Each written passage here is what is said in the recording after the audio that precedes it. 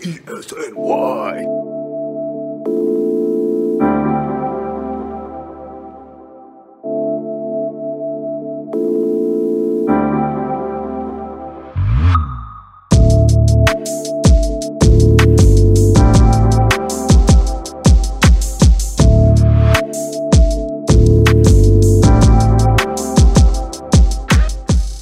Welcome everyone back to another episode of the Hoops Addicts Anonymous podcast, an Elite Sports NY production, recording on the afternoon of March 3rd.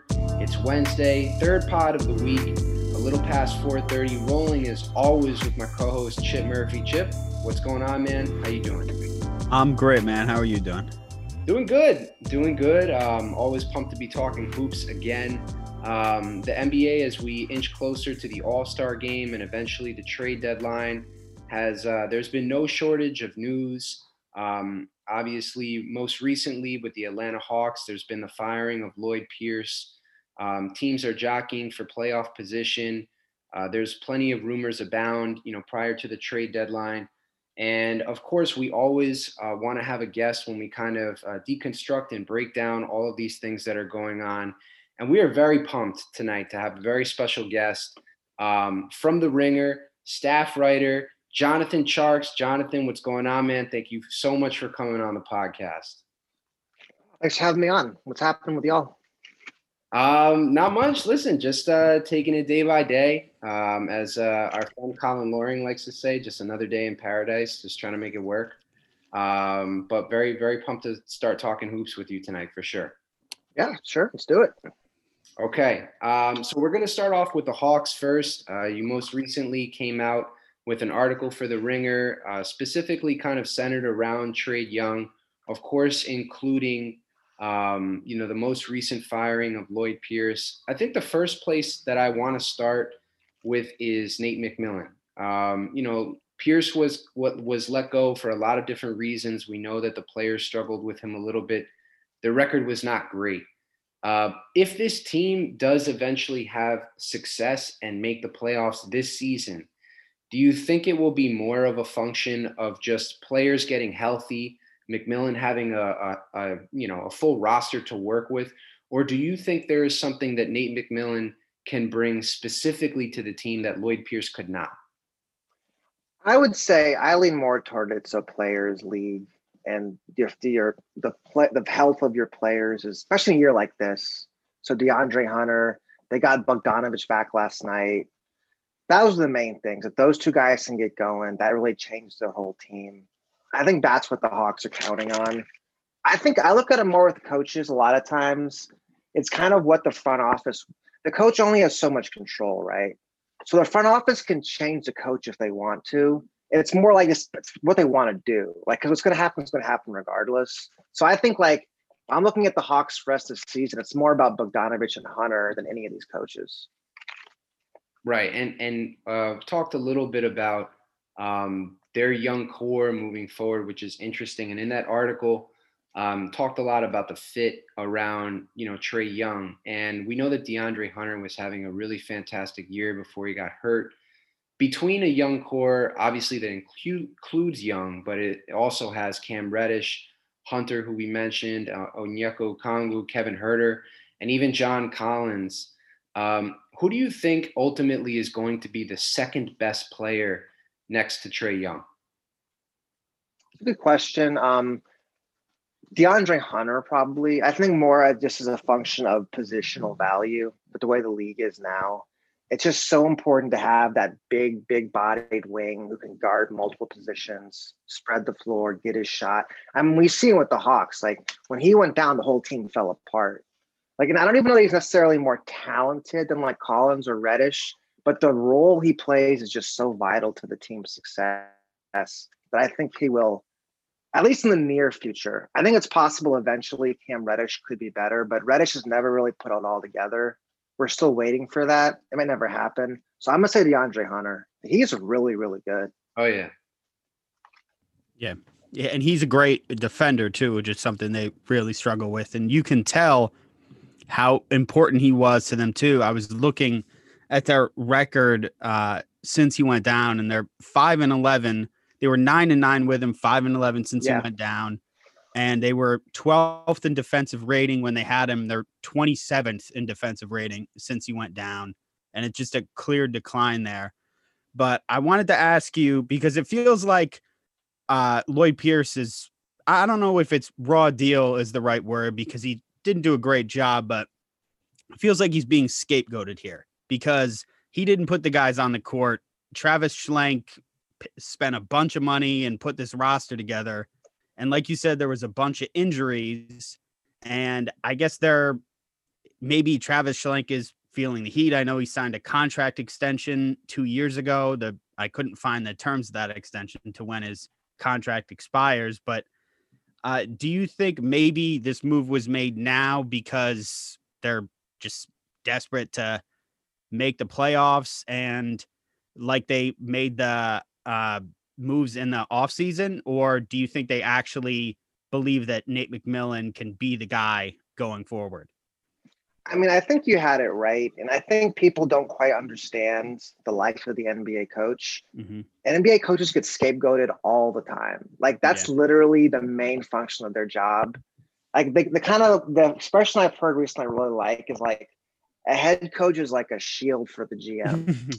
And that's a guy, at some point, if things aren't going well, he's the guy you put in front and he gets hit.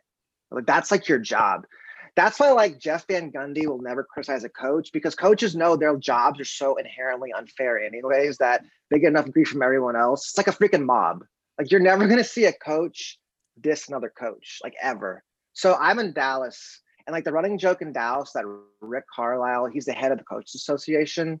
He's always going to defend the other team's coach if they get fired, like every single time, because it's a very unfair job. And like every NBA coach knows, basically, unless you won a championship, and then you can get that Carlisle, Spo, Popovich status.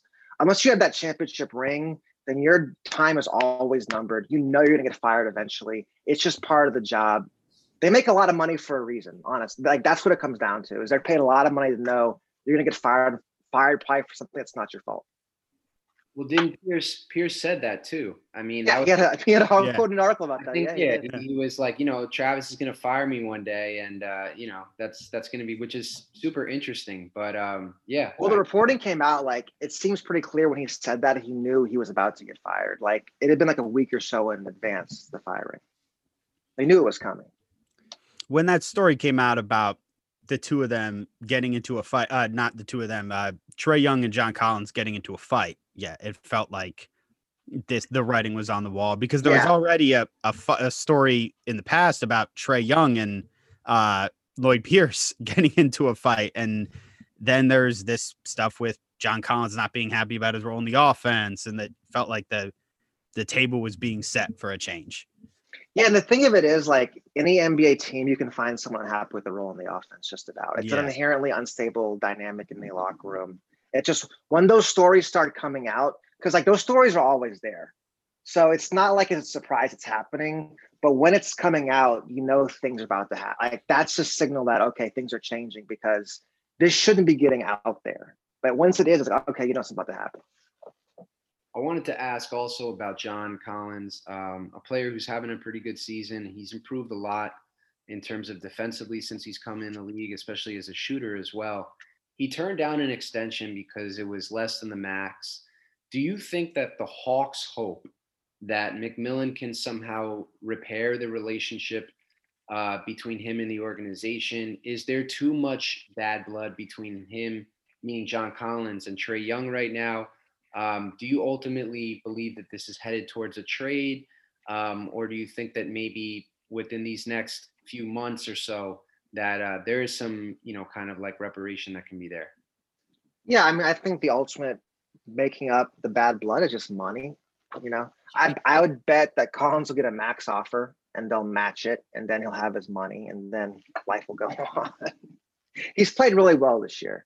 Yeah. And I think he's played really well, even though his numbers don't show it, which is encouraging. Like, that's like, okay, he's meshed with Capella. He's playing better defense. He's part of the system. He's helping them win, even though his like individual numbers aren't showing necessarily.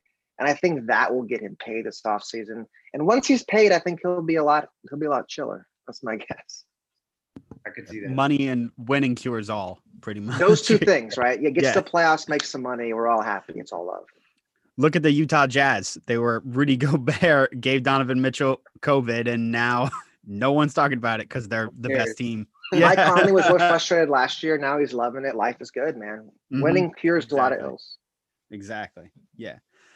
But with the Hawks, what I want to ask you about, like we kind of alluded to it already, they've had so many injuries, and it feels like Pierce has barely had a chance to coach the actual team that he's going to be coaching. And you alluded to it in the piece you wrote for The Ringer. When they actually had their real squad on the court, they were good. Yeah. Like they played really well. And it just feels like maybe this team is a playoff team. Maybe they're going to be good. So how confident are you about their chances moving forward with McMillan when they finally get healthy? I believe in this team a lot. I think they have a ton of talent. I think it fits pretty well together. I've been on board the Hawks all season. It hasn't happened so far. Just a matter of getting Hunter back. So Bogdanovich came back last night, but Hunter, it's been unclear how long he'll be out. They said 2 months. So it'd be late March. They got to get him back, get him healthy. He's the piece that fits it all together. It's like what we were talking about, like with the defense. Because you look at the rest of their players, nobody else has the size and frame to guard the top wings. You can't guard those guys that get to the lane, collapse the defense, kick out. People are scoring on him. He's just the key. It's DeAndre Hunter. If he's back and healthy, they'll be fine. If not, they're going to muddle through all season. Transitioning to the Knicks, Chip and I are both Knicks fans, so we were super pumped when you. Congratulations! Yeah, it's turning around for you guys this year, hopefully, right? Not used to hearing that when we tell not. people we're Knicks fans. But we were pumped to see that Quickly article that you came out with, and just wanted to kind of poke your brain a little bit on that in terms of inserting him into the starting lineup, because like for me, I've been a little bit more cautious on that and maybe a little bit more supportive of Tibbs kind of waiting a little bit with that. But the first question I wanted to ask you on that sense is, if Quickly is inserted into the starting lineup, is it just as simple as kind of plugging him in for Peyton and leaving the rest of the lineup clean? Would you be worried about the defense, or do you feel that when Mitch comes back, there's kind of enough there for them to compensate? I think with Barrett and Bullock and Mitchell, I think there's enough to cover. I just look at the Knicks and the way they're currently constructed. It's just they don't get enough threes up. I think that's going to kill them in the playoffs. I just think their starting lineup just doesn't have enough guys who just shoot threes. Quickly fixes that problem almost by himself. So that's something I've really, the last year or two, is just the ability to launch threes quickly. It's just become so important in the NBA now. Like it's like, especially if so many guys like Julius, RJ, their best getting to the rim. You just got to have that complement of the spacing, launching threes guy. I just think with Alfred out there, it's just you're limiting your team. Even D Rose, he's a slasher too. Right. You're just not. There's too many slashers, not enough shooters, and I think that's gonna really limit the ceiling of this team until that changes. Is there any kind of hesitance? Like, I guess from Tibbs's point of view, we've talked to other people who are cover teams of coaches that maybe worked with Tibbs in the past. We know Steve Clifford and Tibbs used to be on a Knicks staff years ago, and they kind of seem to have similar philosophies in player development. Like give the player maybe a small bit of responsibility when they can kind of handle that. Give them something else. Quickly's also been, his production has been against a lot of second units, which has been good, I think, for his confidence. And he seems to be bringing along Obi Toppin very, slowly.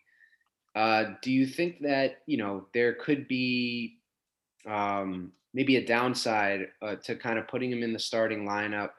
And, if he does kind of falter there, maybe it does damage his confidence a little bit. Or do you think that having him out of the starting lineup kind of impacts winning in a negative way so much so that they can't really take that chance? I think there's a downside for him. I think if for a guy like Tibbs, Clifford is like this too. It's like they're very big on, I got to make the rookie earn it. If the rookie makes a defensive mistake, he's got to come out. like that's kind of this old school mentality. We got to develop the player for his long career. I think the player they would point to, and I think Clifford's on the staff. I have to go back and look. Is Stan Van Gundy and the Magic with JJ Redick. So I think like his first 2 years he barely played because Stan was like, "These are the principles. You've got to stick with them. If you don't hit these principles, you're not playing." And like JJ will say now, like that helped me build my career for the long haul. Like, okay, 15 years later, the lessons I learned then have helped me as a player. And I think for guys like Tibbs and Clifford, they view rookies like that. They're like, okay, if a rookie want to, I think Tibbs' probably his attitude is, if my team needs a rookie to win, we're not that good anyways. Like whatever, rookies got to grow, rookies got to learn, which is true. But his team needs a rookie to win, so I don't know. But to your point too, like, there are different philosophies, and like I've seen people point out on Twitter too, like the reason Colin Sexton is as good as Colin Sexton is now is because he played a ton. They lost a lot of games, and he went through a lot of ups and downs, but he's been, for a guy that wasn't seen as a big offensive threat coming out of college, he's improved tremendously because he's had that time out on the floor. Yeah, but I think what Tibbs would say was like, they ain't winning. You don't play no defense. Right. That hasn't changed. I think personally, like whether Quickly starts or not this year, ultimately, he just fits so well with Julius and RJ. You've just got to get him more minutes. If it's not this year, it's got to be next year. I think that's the key. Is like I look at him more as aligning skill sets and letting the good things flow from that. And just to me, if my top two players are Julius and RJ, I've got to have a lightning 3-point shooting point guard. If it doesn't happen this year, whatever, but next year it's got to happen. If not, this just got to happen. Right. Yeah, it's not even just about the starting. It's about the fact that Elfrid Payton is getting all the minutes with Julius Randle and RJ Barrett. And Immanuel Quickley's only played 268 possessions with those guys the entire season. And I'm looking at Clean the Glass right now. They're plus 15.9 points per 100 possessions. It's the numbers are crazy. Crazy high. Yeah. But I mean, he just it's needs talk more about time. skill sets. Like Elfrid Payton, just like, I don't even need any numbers for this. I can just look at what Elfrid Payton does in the court. I look at what Julius does. I look at what RJ does. And I just like, no, that's just not going to work. I don't even need numbers. I just common sense, right? 3 ball dominant players don't really shoot 3. It just doesn't work. Their skills don't align. And if you're playing players whose skills don't align, it limits your team tremendously and their own individual success. And RJ's actually been much better recently shooting the 3, which has really helped the offense. And Julius has been really good shooting the 3 this year. But ideally, you want Julius to be barreling towards the rim because that's when he's at his best. So you don't want him to turn into a jump shooter. Yeah, because that hurts the offense. So, yeah, I mean, it just makes sense Quickly being there at the end of the game. And Peyton is hurt right now. But I wanted to ask you, Jonathan, what you think of Derrick Rose being on the team now. Because I think when you wrote that, I'm not sure if Rose was on the team yet, but I think they had just traded for him or something. No, they just traded for him. Yeah, they may have just traded for him. So you may not have had any sample size on that. But now that they've played together a little bit and they've looked really good together, the two of them, and Rose has looked great with the young guys. What do you think of that duo of Rose and Quickly? Well, my first reaction was like, man, Tibbs has his favorites, doesn't he? I mean, he still got Rose and the game back together. It's unbelievable. That was like 10 years ago now. He got them all in Minnesota, then he got them all like in New York. It's crazy. I mean, you got to respect what Rose has done to stick in the league, changing his game, fitting into a new role. I think like that's ultimately the value of Julius, I think, is that if he's going to have more of his point forward role, it gives you more flexibility with your guards. Because you say, okay, my guards don't need to necessarily run the offense, control tempo, et cetera, et cetera. They can just come in and get buckets. That's why I think like Rivers played well when he was playing, right? Rivers had a couple big games this year. It was the same Burks too, right? You have all these guards who just come in and get buckets because you have big men who can run the offense. I think that's ultimately the value of a Julius Randle is that flexibility it gives you with your backcourt. There was another topic that we definitely wanted to touch on tonight is Kristaps Porzingis. A player that, as Knicks fans, we know well. Um, things thus far, I would not necessarily say just flat out in a vacuum they haven't worked out with the Mavericks, but they certainly don't look great. He's had multiple leg injuries. The record isn't great. Um, Chemistry issues with Luca look a little bit off. We've certainly heard him included in trade rumors. On some level, where do you think this is ultimately heading? Do you think that the chemistry between him and Luca can improve? I mean, we talked about skill sets earlier. They do match, but for some reason, and I know that you talked about Luca's ball dominance, it hasn't worked so far, but do you think it can work? And do you see that as a function of maybe other players having to come onto the roster, them altering the way they play, or how do you see that turning out? I mean, it worked fine last year. I mean, it's just one of those things Kristaps had to accept. Like, Luka's the man. You've got to space it for Luka. You just can't do a lot of your stuff anymore. And he pretty much went with it last year. I think it's hard for him. I think he sees the same thing everyone else sees, and he wants to get to his spots. He loved that mid-range game in New York. He never gets to use it anymore because it's not how the way Dallas plays. He's pretty firmly slotted behind Luka. That's tough. He's always hurt. That's really tough. That's the thing. He's accepted the role, but I think he struggles with it. I mean, like anyone would at his age. And then two, it's just the injuries. I mean, he was great in the bubble. Like, he was awesome, but it just seems like, especially with this season, with the compressed schedule, it's just not good for a guy like Kristaps. His body can't take very much. And I don't know. Like, they can't trade him because of his injuries. So they just got to hope he can stay healthy. I don't know. I'm not a doctor. It doesn't look good, though.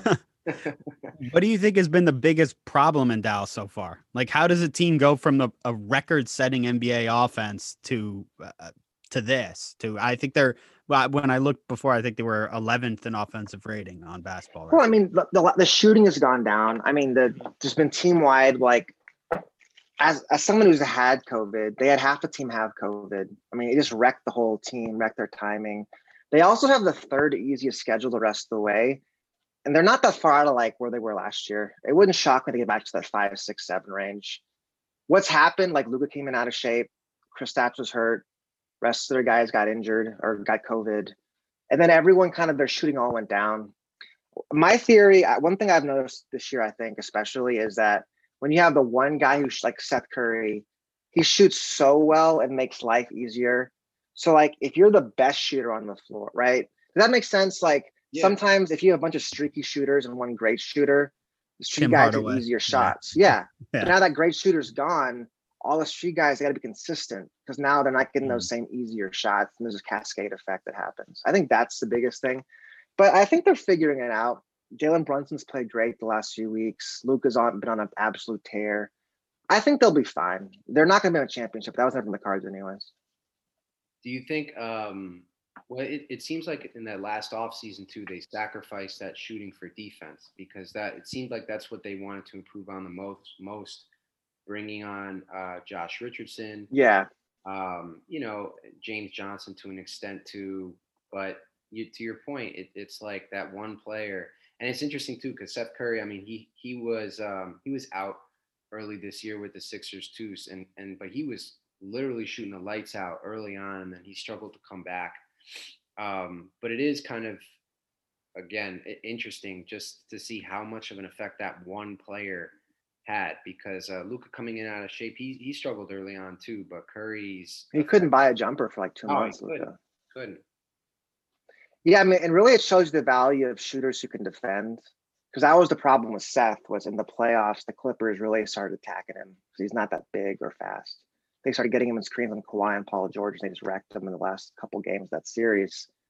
It just shows you, if you can find guys who are really big and can defend and can really shoot, they're just so valuable with the way the game is played now. Which goes back to the DeAndre Hunter thing too. It's like a guy like that who can shoot and defend, it makes everyone better, and it's just so hard to find them.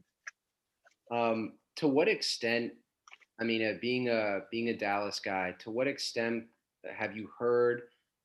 We've obviously read reports, but as Knicks fans, there was always a narrative, whether it was true or not, about Porzingis and his brothers and being a little bit high maintenance and difficult to manage in certain situations. To what extent do you buy that? or if you feel that like it's a legitimate thing with the Mavericks in Dallas, or do you feel that maybe that's just kind of a sub story that comes up when you're struggling?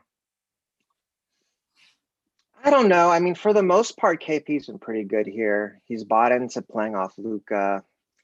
I don't know. I've not been around the team much this year because of COVID, so it's hard to say. I think every star is hard to manage to some level. I don't know. I mean, I'm not sure. Like, I think because last year, especially, so last year he's come back from all his injuries. He's just trying to play again. He was real chill about it. He was like, I got to get healthy, got to get back on the floor, got to reestablish myself.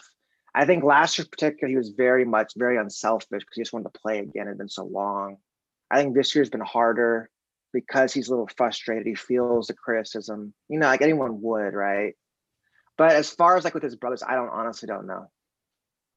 Yeah, I read that, and I think Ian Begley retweeted it and said that I think Giannis Porzingis is his name. I think he said Giannis hasn't even been in the country this year or something, and Ian would know but no, about Sanam Porzingis. I just the thing about as much as I as a Knicks fan irrationally don't want to say anything good about Porzingis, he has played really well lately, but the thing that's surprised me watching him has just been his defense, obviously. Like how Yeah. bad he's been on defense, just getting burnt consistently. And it's been ugly. Like he's always had trouble posting guys up. So that's not surprising. But when he was healthy with us, he looked like he was on his way to being one of the league's best rim protectors. So, I mean, why do you think that's been such a struggle with the defense? Is it injuries, just getting into shape, or? That's my guess this year, especially. He's looked really slow. His timing's been off. Mhm. It's just injuries, rhythm. The schedule's weird. I'm just hoping as the season goes on that'll come back. But yeah, he's got to defend. He's got to stay on the paint. And I mean, also to a guy like KP, the way the game has changed, even in the last 5 years, it's harder and harder. He's just not ever going to be a guy who gets out in space. Even in the bubble, for as well as he was playing, I think there was a game where Dame scored like 60 because every time to be KP's man with a screen, Dame pull up and shoot. Only things he can do about that. Right. No, he was never comfortable coming out to the 3-point line. I remember that. Yeah, that's not his thing. To go back to the Knicks for a little bit, a couple of questions that just popped into my head. I'm always interested in asking, writers who aren't always around the Knicks, a lot, in terms of what they think about them and their future going forward. The Knicks, at least from a perception, have been kind of geared more towards winning this season as opposed to maximizing potential in terms of the draft lottery. We know that the draft is going to be loaded this year. Heading towards the trade deadline, it looks, and again, we don't know, but it looks like they're going to be buyers as opposed to sellers, and which is great for fans. And I've been happy that they've been winning. But, based on who they have on the roster and kind of their long-term planning or building, do you think that that's the appropriate way to go at this point? Or would you like to see them kind of focus on maybe they have 2 first-round picks, right? So it's not like they don't have anything, but would you like to see them try and maximize more, maybe bringing in more assets, maybe even taking on a bad contract with assets attached, or kind of the road that they're kind of on right now? I don't think that's going to happen. I think they're winning now. They're not going to shift into rebuilding mode. And I think, like sometimes as fans, you get caught up in like, well, how do we build a championship team? But I think a lot of times first, you got to get to that 50 win mark. You got to build a culture of winning. That's important too. Like sometimes maximizing your title chances over like a 10-year period versus maximizing your winning over a 5-year period. I think if you haven't won for a long time, it's probably better just to win now and just build to, especially because you're in New York. If you can win consistently for like 4 or 5 years, you'll get good free agents eventually. Right. But just win. And I think realistically with Tibbs, I wouldn't want to have 2 first-round picks. He's not going to play 2 first-round picks next year. Like that's just not going to happen. Exactly. Right. Exactly. And you've got Toppin already needing more minutes. Like I would not be stunned if they trade one of those picks at the deadline. Wow. And that'd be very valuable. There's not many picks going to be available at the deadline this year. So if you'll trade one of your first still have cap space, like it wouldn't stomach them up like Oladipo or something like that. That wouldn't shock me at all. We always see and I think I always mispronounce this, but Sam Vecini or Vecini for the Athletic always comes up with kind of like a ranking type article for the young cores that are in the NBA, and just based on kind of what you've seen around the league, where would you rank? And I'm not saying specifically because it would be difficult to kind of like conceptualize all 30 teams right now, but do you think in terms of the young core that the Knicks have right now, would you say that they're in kind of the top half of the league in terms of the collection, bottom half, or how do you feel about their future going forward? Are we counting Julius as a young core guy? Where does he fall into that question? Chip, what do you think? I think he's 20. Well, he's 26, so I don't know if he's a young core guy. He may be just over the mark, isn't he? I think, Like 25 and younger is young yeah, I think cores, 25 aren't they? younger is usually the cutoff. Although I feel like we might sign him to a long, I don't know, I but think you definitely will. That's going to Yeah, happen. I think he's yeah. part of the core. I just don't know if he's part of Yeah. the young core. Right. Yeah. I don't know. I think it probably depends on where you land on RJ. I'm never been a huge RJ guy because never bought his jump shot. I Right. know it's going in right now, but his free throws aren't. And that always a red flag to me. I guess he's shooting more free throw line too, isn't he? He's getting better at it. Yeah. If RJ could become a better shooter, that's the thing. If RJ becomes a knockdown 3-point shooter, I think it changes the whole outlook of the Knicks. Right. I just got to see it first for I believe it's going to happen. Yeah, definitely. Chip, do you have any other Knicks or any other NBA stuff for Jonathan? I have one more thing for Jonathan. I know you cover the draft, Jonathan. So I saw you wrote something about Cade Cunningham, and I just wanted to ask you to talk about Cade a little bit and anybody else in the draft that you wanted to talk about, because we haven't talked much draft. That's true. Yeah. I think this year's draft, I think Cade Cunningham from Oak and then Evan Mobley from USC. Okay. I think that is as strong a top two as been in a long time. Mm-hmm. Like that's two really foundational level players you could get in the draft this year.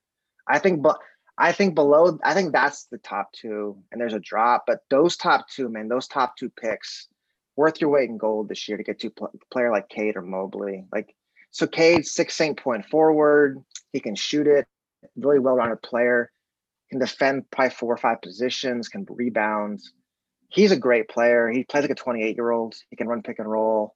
So like he's just your classic plug and play, and he can guard. He's a small forward who can guard, shoot, and run point. So that's just so valuable inherently as a player. And then Mobley, I think Mobley is one of the best 7-footers come in the league in a long time. Like Mobley is a special talent. He kind of has like that Draymond Green, Bam Adebayo skill set in terms of guarding the perimeter, guarding the rim, and like running, making passes. But he's 7 feet tall. Like he's legit 7 feet tall playing like Draymond Green. Like he is a special. Those two guys, like, and it's one of those things, it's just pure luck. Sorry, Peter's not there. Like getting those guys will be pure luck, but whoever gets those guys will change their franchise, I think. Those top two picks. Yeah, I think as Knicks fans, we're hoping that the pharma and basketball guards reward us this year because we've been, on some level tanking for high draft picks and then getting screwed by the percentages, but we just hope we end up like the Pelicans. Yeah, it was 2019. You had the third pick, right? A 2-man draft. Yeah, that was that was the whole Zion year. But listen, or Ja, you could have had Ja. That'd have been amazing. Yeah, Ja Morant would have been awesome too. But you know what? Listen, I just on RJ, like for year 2, I'm happy with the improvement thus far. I think with him, we're kind of accepting the fact that it's going to be gradual. I do like the intangibles. I have to say, and I say this, I've said this on like a bunch of pods before, but I know Chip agrees too. Like if you watched him defensively at Duke, I thought that was going to be such a long haul for improvement for him at the professional level. So to see that he actually guards pick and roll coverages pretty well, he recovers really well, gets his hands in the passing lanes, really kind of stands his ground when people are trying to post him up. And he's just so strong. Yeah, he's So, got a great body for yeah. sure. Very big bodied wing. No So question. I'm definitely in year two, like at least thus far, right? Like I'm happy with the improvement, and I've got to believe that as a 2021-year-old that it's gonna continue to get better. But of course, I mean, what you say is right. I mean, if he's not if he's not at the very least close to 37%, from three, given what usage rate we could kind of forecast him having in the future, it's going to be tough, for him to be a foundational player. But I am happy, and I guess you don't want to say this with the number 3 pick in the draft, but I'm happy that into year two, I have no doubts that he's going to have a long career in the Yeah. NBA. As a player that affects winning, it's just about how much money do you give him, how much is he worth, and that's kind of like the big thing with him. Yeah. Well, this is why I go back to quickly. It's like you just got to find spacing at different positions. Well, you have RJ, you got Julius, you got Mitchell when he gets back. When does he come back, by the way? How long is he out? Well, he was 4 to 6 weeks, right, Chip? And I think we just hit Yeah. what, the 2-week mark or no? Okay, Yeah. so it's still gonna be a while. Yeah, Yeah. he still has the cast on his hands. But So we've been Okay. lucky, like Nerlens Noel. Like He's played well. We Yeah. signed Played very well. and we didn't know what that would be, but like rim protection for us has not really been an issue. yeah, here. Nerlens played 40 minutes the other night. It's the Yeah. first time he's played that long in like years. So it's crazy. Yeah, I'm sure he's loving Really it. I'm good. sure he's Yeah, absolutely loving it. Yeah. That's the funny thing sometimes. People get all these minutes. The players love playing. They'll play all the time. They don't care. They want to play all the time. Right.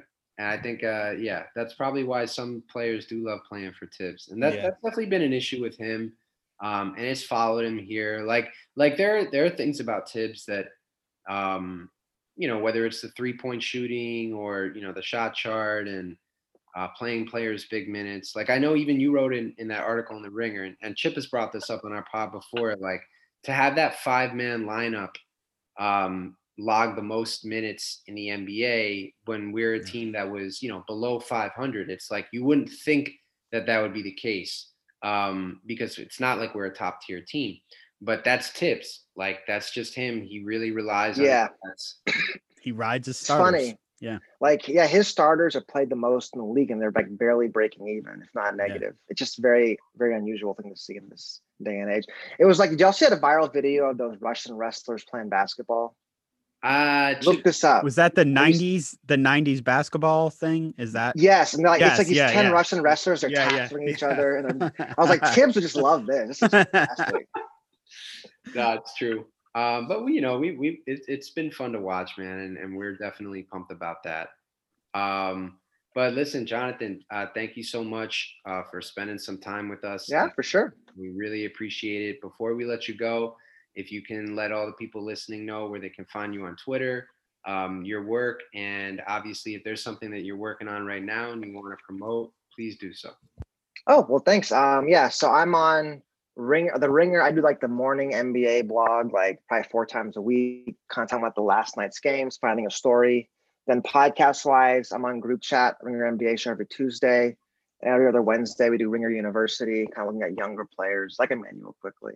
So I'm over the Ringer. Check it out. Thanks for your time. Appreciate you guys letting me plug that. Of course, absolutely. Everybody, please read all of Jonathan's work at the Ringer. And for everybody else listening, we hope you guys are staying safe, and we will talk to you soon.